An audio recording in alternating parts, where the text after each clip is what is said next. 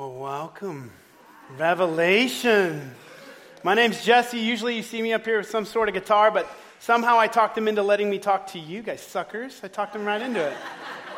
Yeah. And since I'm a worship leader, I really don't mind if you yell out things while we're going. Just try not to say heretic or blasphemy or something like that. It's cool. I feed off of that. That's fine. You know, we're going to start this off by getting with the idea that when I was in fourth grade, I want to show you a family picture of myself in fourth grade. Yeah. Oh, yeah. That's my family right there. If you were never a part of a church that did family photo books, this was me. My dad's stash is epic. That mustache is powerful. But let's zone in on this good-looking fella in the middle. Yeah. Yeah. That hunk right there, man. I didn't have a girlfriend in fourth grade. What happens is you go to the eye doctor and they dilate your eyes and they tell you that you're blind, and then you walk out of there and they go, now pick out some frames. Here you go, pick out some frames. And you're like, I think these are great. I got home, had them on, and I could finally see, and I realized they're not black frames. Those are silver, big silver frames. And I was kind of like, gosh, you're a dork, Jesse. But I had to wear them because my parents were broke, and there was no way they were getting me a second pair. That was not happening.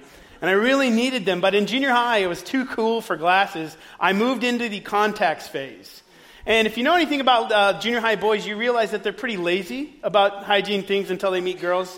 And the reality is I stopped wearing my contacts because I was being lazy. Not because I didn't care, I just was being lazy. And then eventually I started to not do so well in math because I couldn't see the whiteboard very well. I could do really well with reading and writing because it's right in front of me. I could auditorily learn very well, but I could not see the whiteboard for equations. And so by the end of my junior high time, I started to wear contacts again, and I could finally see. I could actually see, and I started doing better in school, and so then I got into high school and did well through all that. But what happened is I needed a new set of lenses. And all the time, you go to the eye doctor, and every time they say, you're a little bit more blind than you were before. We're constantly needing new lenses, and I want us to look at Revelation with a new set of lenses. And if you do, I think it's really going to be quite beautiful for you and for me.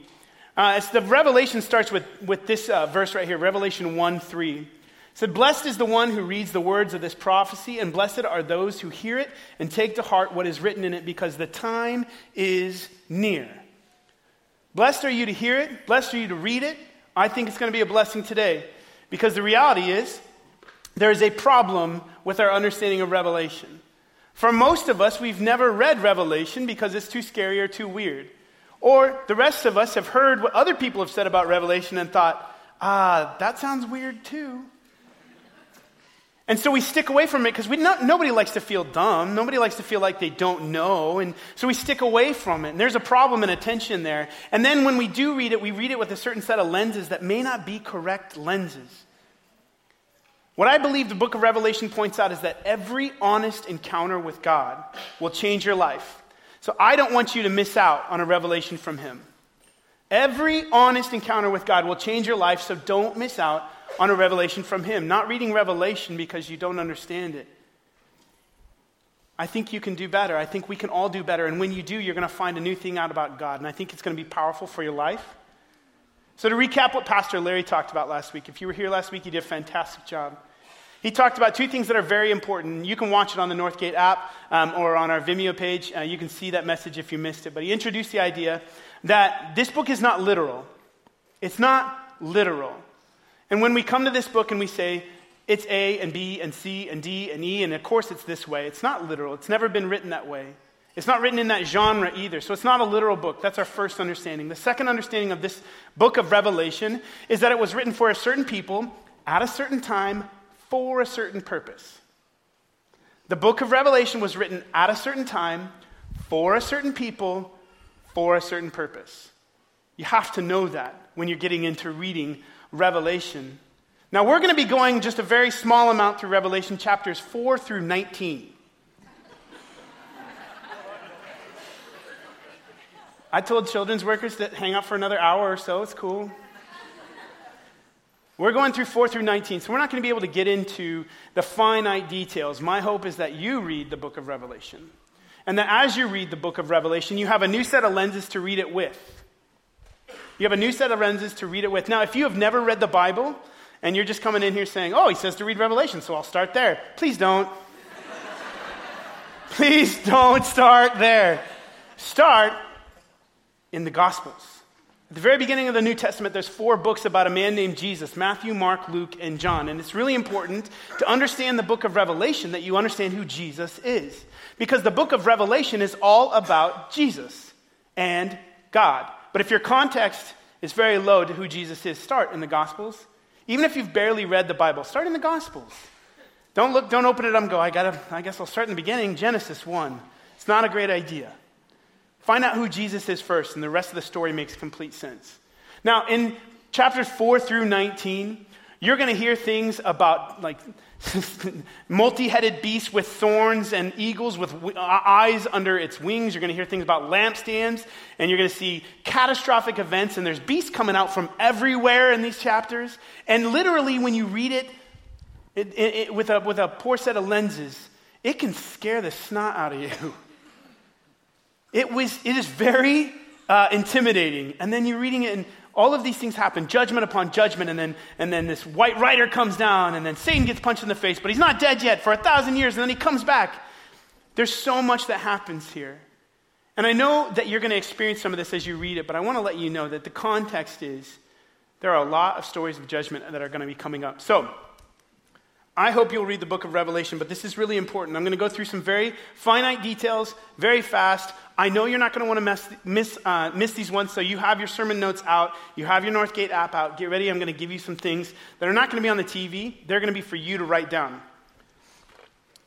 The natural response to God is to worship him. The first thing that Revelation tells us about it is the natural response to God is to worship him. All throughout Revelation, this is your context. This is your starting point in so many ways. The natural response to God is to worship him. And you see it all the time. People get in the presence of God in the book of Revelation, and all of a sudden, what do? They fall down at their feet and they worship him. Time and time and time again. The writer is establishing the idea that the natural response to God is to worship him. You see angels, it says, day and night they never stop saying, holy is the Lord God Almighty who was and is to come. If you think modern worship music is too repetitive, just wait till you get to heaven. Day and night they never stop saying, holy, holy is the Lord God Almighty. And this guy's saying, holy, holy is the Lord God Almighty. And this guy over here is going, holy, holy, forever. Forever and ever. It inspires worship. That's what God's presence does. Also, something to note that it talks to us about is that worship isn't just about music or praise of your words. It's also about loyalty. It's also about loyalty. You're going to see that. And if you have a Bible with you, you can open it up. The Northgate app has a free Bible. If you need a Bible, we have one for you. It's in the back. That's for you. But I'm going to read to you about these people. You're going to see over and over in this area, and they're the people in white robes. In chapter 7, verse 13 is where we're going to go. Chapter 7 of Revelation, verse 13. I know you'll catch there, and then you'll have a mark there. And we're going to come back to this scripture a few times, so just hold on to this one. Then one of the elders asked me, these in white robes, who are they and where did they come from? I answered, sir, you know. And he said, these are they who have come out of the great tribulation. They have washed their robes and made them white in the blood of the Lamb. They have washed their robes and made them white in the blood of the Lamb. Did Jesus do this to them? No, they have washed. A loyalty is a big deal. When you find out that God sent his one and only Son for your life, so that you might spend eternity with him, that inspires loyalty just as much as it inspires worship. They have washed their robes in Jesus. Okay? God's very presence inspires worship. Another key to understanding this section of Revelation and all of Revelation is that numbers and symbols mean something, but they don't mean everything.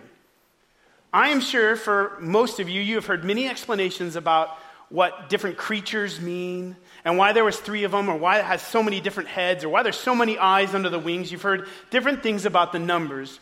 And the numbers do mean something, but they can't mean everything throughout history.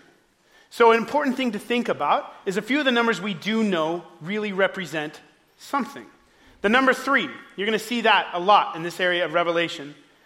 The Jewish people believe that the number 1 was simple. If you're by yourself, it's very simple. How do you care for yourself? By yourself. That 2, they understood very important knowledge about marriage is that 2 is very complex. If you are married, you know it's just a little bit different. You have your first kid and life changes. But then you have your second kid and you're like, that was so simple.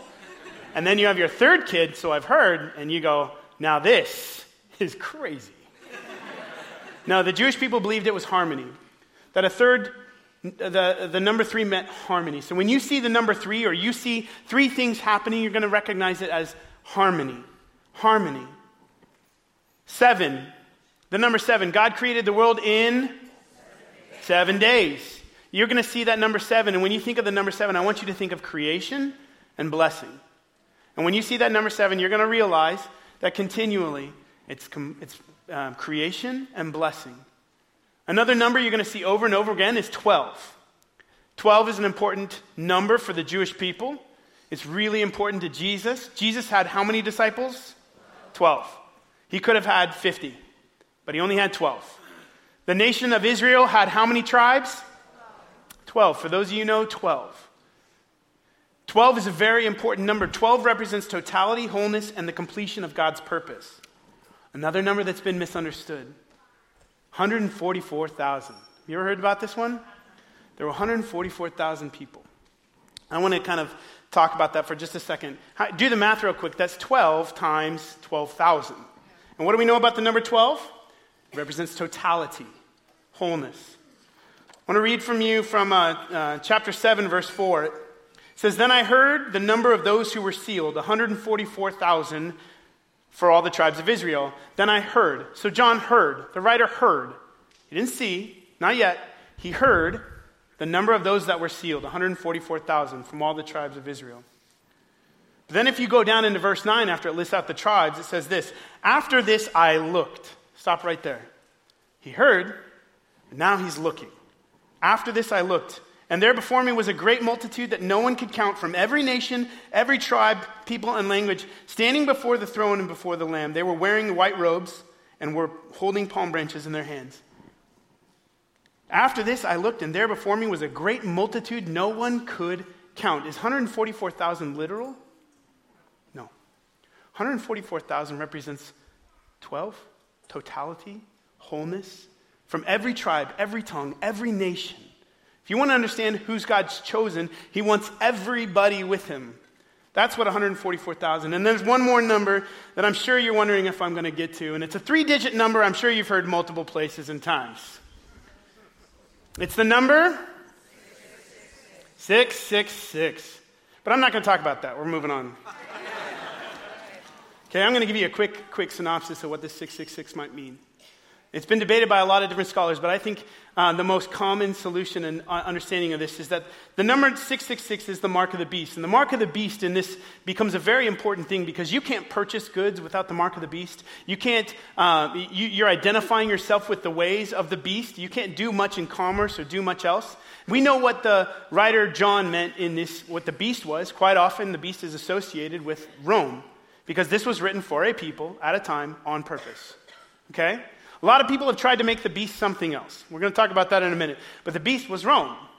For a people, for a purpose, at a time. Okay? So the number 666, the word here is actually charagma. It's used, the word here for mark was a technical term for the imperial stamp on commercial documents and for the imprint of the emperor's head on coins. You could not buy things in Rome without a Roman coin. And guess whose head was on the Roman coin? The emperor. You could not at all. You couldn't be a part of anything there that would, if you were marking yourselves with that. Those who have the mark belong to the beast and do his bidding. I'm going to turn really quickly into chapter 13 here. I'm going to look at verse 18. It says, "This calls for wisdom. Let the person who has insight calculate the number of the beast.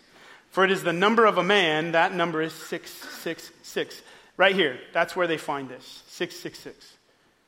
It could also be translated this, understanding, let the person who has insight calculate that the number for the beast, for it is humanity's number. That number is 666. You see, the mark of the beast doesn't have to be a physical mark on your forehead. He's referencing an Old Testament passage. It doesn't have to be a tattoo on your arm or anything else. It is simply marking yourself for something other than God. Because remember those white robes? We're going to put that scripture up again. They washed themselves in the blood of the Lamb. They chose to mark themselves to Jesus. They chose to self-identify that way. And if you self-identify with Jesus, there's no way you can walk into this and mark yourself with things of the world, things of Rome, things of power and greed and lust. It just doesn't work out. The mark of the beast has nothing to do. You can keep your cell phones, and if they get a wearable, like computer, awesome. You'll be okay. The mark of the beast doesn't have to do with that. It has everything to do with setting yourself either for what Jesus isn't or what Jesus is. They have washed their robes. 666. Last 2 points have been important, but this is very, very important to reading the rest of this section. And it's the book of Revelation is not a linear story. It's not a linear story. See, the story starts in chapter 4 when John is in the throne room of God. And I love this vision because John continues to say, then I saw. Next I saw. He's in the throne room of God. That is the context of our story. There was a movie called Crash put out quite a few years ago. And it starts at the scene of a crash. And all these characters get developed throughout the whole movie, but they're all coming in from different angles. And at the very end of the movie, it ends with the crash. And you learn so much more about the story as it goes along, but the reality is, the story is all about the crash. And book of Revelation is all about the throne room of God. How do I know this? It starts with the 7 seals being opened after he's in the throne room of God. And every time the 7 seals are opened, 7 stands for creation. Every time the 7 seals are opened, something amazing happens. And then after that, there are 3 sets of judgments. 3 means harmony. And at the end of each one of those judgment series, there is lightning, an earthquake, and thunder. Lightning, an earthquake, and thunder.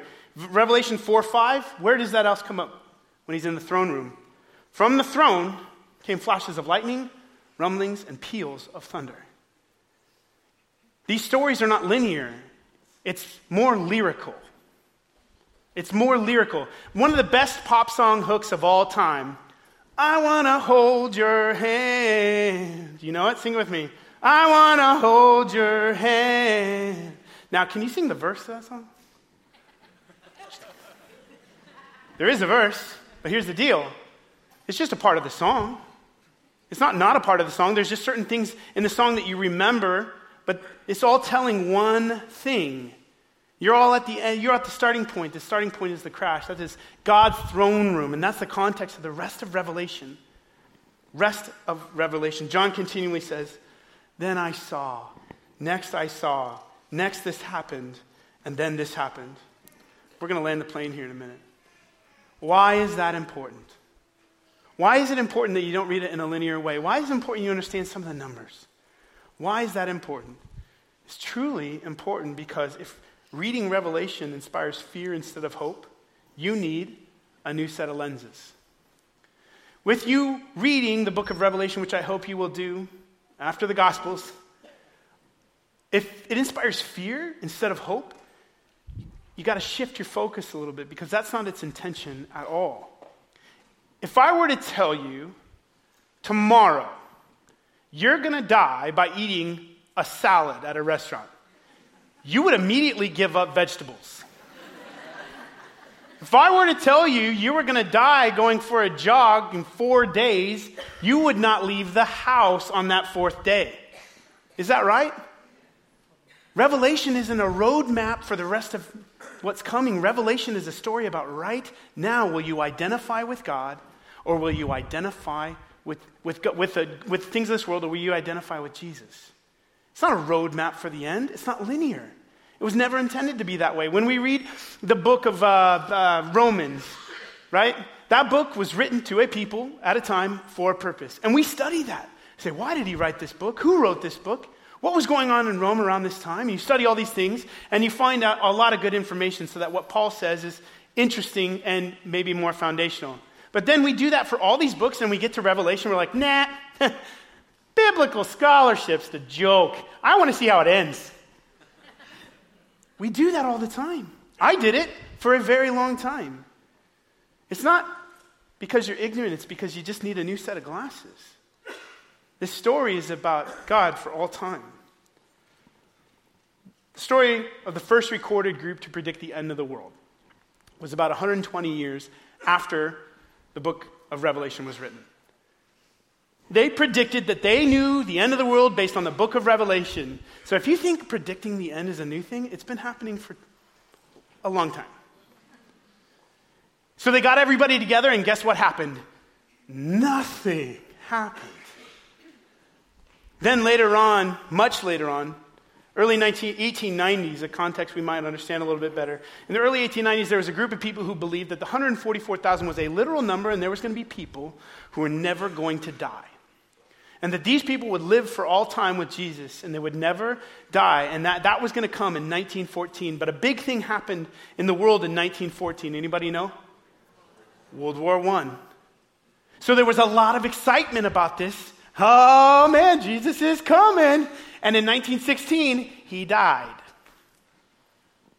He didn't get to be one of the 144,000 that he said he was, because it didn't happen. And then that group later reformed and became Jehovah's Witnesses as we know them today. In 1927, there was a group of Davidians that believed that they understood when the end of time was going to be, and it was going to take place at Mount Carmel in what was then Palestine. And at Mount Carmel, outside of Waco, Texas, they built their own temple. And they went there to worship, to wait for the end of the world was going to be coming. But guess what happened before the end of the world came, or before it was time? He died. So then his wife had a few more prophecies, and they moved 900 families from Canada and the U.S. to Palestine to wait for the end of the world that is coming. And guess what happened? It didn't happen. So then what happens? They splinter, they split up, and a group of them become the Branch Davidians that go back to Waco, Texas. And soon enough, David Koresh comes into the picture down the line. And that group read the book of Revelation, and David Koresh thought he was Jesus. And they read the book of Revelation as if the government was the beast, and they were the 144,000 chosen. And they had to defend it, and people died. Men, women, and children. Reading this book with incorrect lenses can have very serious effects. So I want you to know that. In 1970, Hal Lindsey became very famous in the area that he knew how these things were going to happen too. And then they wrote this Left Behind series based on that. You guys like the Left Behind series? And, you know, for a novel like Tom Clancy and other ones, that's good. But for theology, it's just horrible. Because it's reading this book literally. It's reading it in a way it was never intended to be.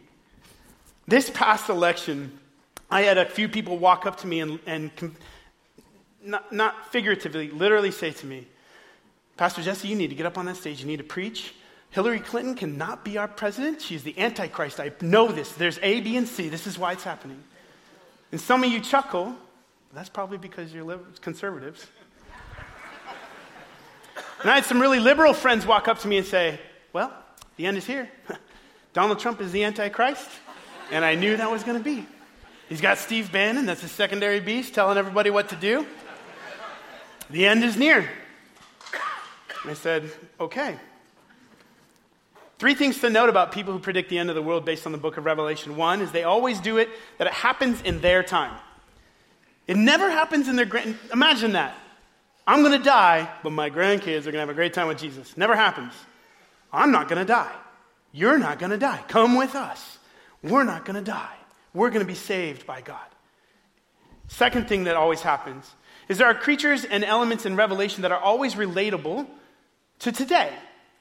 So Martin Luther, who in the 1500s wrote his 99 Thesis, and he stamped it on the Catholic Church wall and said, you guys are corrupt, I'm separating from you. And what we know today as Lutherans came from Martin Luther. Well, the Pope disliked that very much. And Martin Luther disliked the Pope very much because he thought he was correct. So Martin Luther thought the Pope was the beast. He was convinced. And the Pope was convinced that Martin Luther was the beast. Why can it be related all the way through? It can be related all the way through very easily. It's the story of humanity. That some people choose Jesus, some people choose God, and other people choose the way of the world, lust and greed and power. That's a story that's been played out for all eternity. So you wonder why people can relate it to today? It's pretty easy. It's the same story over and over and over again. My prayer is that you read this book with new lenses. You study it and understand it. Why does all this study matter? I told you, an experience with God changes people. An honest encounter with God changes people. It's changed me. I've had an honest encounter with God, and it has changed me because God looked at me and he could not ignore my sin. A perfect God could not ignore my sin, but he chose to do something about it. So he sent his son, Jesus Christ, down. There needed to be a perfect sacrifice to atone for all my junk, for all your junk, and the junk of history. So much. But nothing in the world is free. Have you ever heard the saying, there's no such thing as a free lunch? Everything costs, doesn't it? Everything costs. So the payment for this was not anything short of Jesus' life. It was Jesus' life that needed to be taken in. He did that for you and he did it for me, and I've experienced the joy of that forgiveness. And in Revelation, we see what happens when people truly encounter God. Moses went up to the mountain and he got close to God, and he got so close that when he came down, he had to wear a cloth over his face. It was too bright. He was changed by an encounter with God. The angels are standing in heaven saying, holy, holy, holy is the Lord God Almighty. Holy, holy, holy is the Lord God Almighty. Holy, holy, holy is the Lord God Almighty, because they have had an encounter with God. It changes people. It's changed me. And for hundreds of people here, I know it's changed them. Paul, who was then Saul, is on the road to Damascus. He's one of the most prolific writers of the New Testament. He's on the road to kill Christians, and God gets in his midst and says, Saul, Saul, why are you persecuting me? He changes his name to Paul and writes most of the New Testament. Because when people encounter God, they are changed forever. And when you and I wash ourselves in the blood of the Lamb and we identify with Jesus, it changes you. It changes me. Same thing has happened to hundreds of people in this room. I know it. Hundreds of people in this room. But I got to wonder today if your experience has changed you yet. Do you know about Jesus? Do you understand what it's like to encounter your Creator? Do you know what that means? Have you ever felt the presence of God? Has it shifted your focus in life, maybe your eternity? God made it very simple. He sent his son, Jesus Christ, in this world. Revelation says he was the Lamb. He was the final sacrifice. John 3:16, you see it on billboards everywhere. For God so loved the world that he gave his one and only Son, that whoever believes in him shall not perish, but have... Oh, wow. You have had an encounter with God. A powerful one. But some of us, myself included throughout this process, has needed a fresh vision from God. A fresh vision from God. So we're going to take a moment, if you would just bow your heads for a second. And this isn't, close your eyes. This isn't to manipulate. This isn't to manipulate. This is just to give you a moment where you can focus, kind of get the junk out a little bit. Maybe your relationship with God has become a little stale. Maybe you're sitting here today saying, I need to experience God in a whole new way. I know Jesus and I've asked him to be my Savior, but I need to begin to read the Bible and see what it has to say to my heart. I need to spend time listening and shifting my focus to God. If that's you today, would you do something brave for me? In a few seconds, I'm going to ask you to do something to signify that this is your experience right now. So if this is you, and you need a fresh revelation from God today, would you be so brave as to raise your hand in the air and look up at me? And I want to just acknowledge that you're making that decision to refresh today. All across the room? Yeah. Yes. If that's you, be brave. Raise your hand high. Yeah. Yes. My goodness. all around the room, you are not alone. Yeah. Whew. Yes. I'm going to pray for you for a moment. God, I pray that you would bring a fresh revelation, a newness to your word, and a newness to your love, to your knowledge.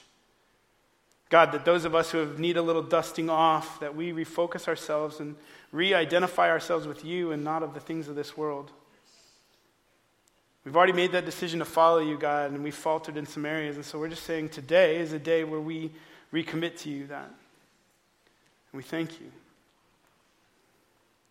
I also know that there's some people in the room who have never taken that first step. You've never made that first-time decision. Relationship with him shifts eternity, not just here and now, it shifts forever, but it starts right now.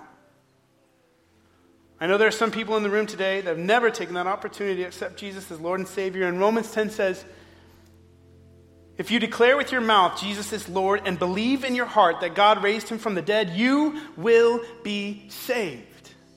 But you got to mark yourself for Jesus. You've got to mark yourself for God.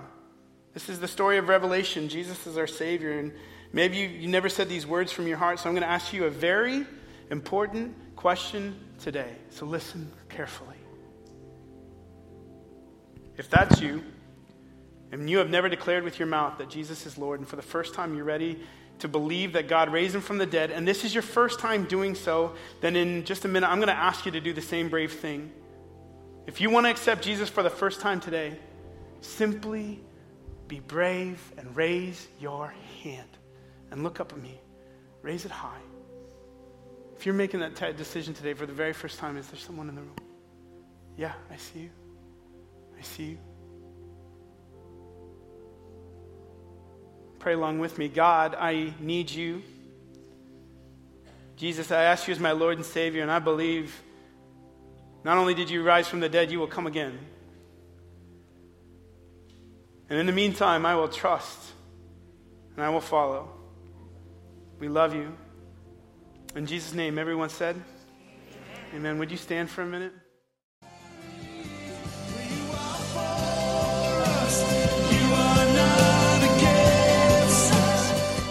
Thank you for listening to this week's message. We trust that you'll join us again soon for another uplifting message from Northgate Christian Fellowship, located in Benicia, California.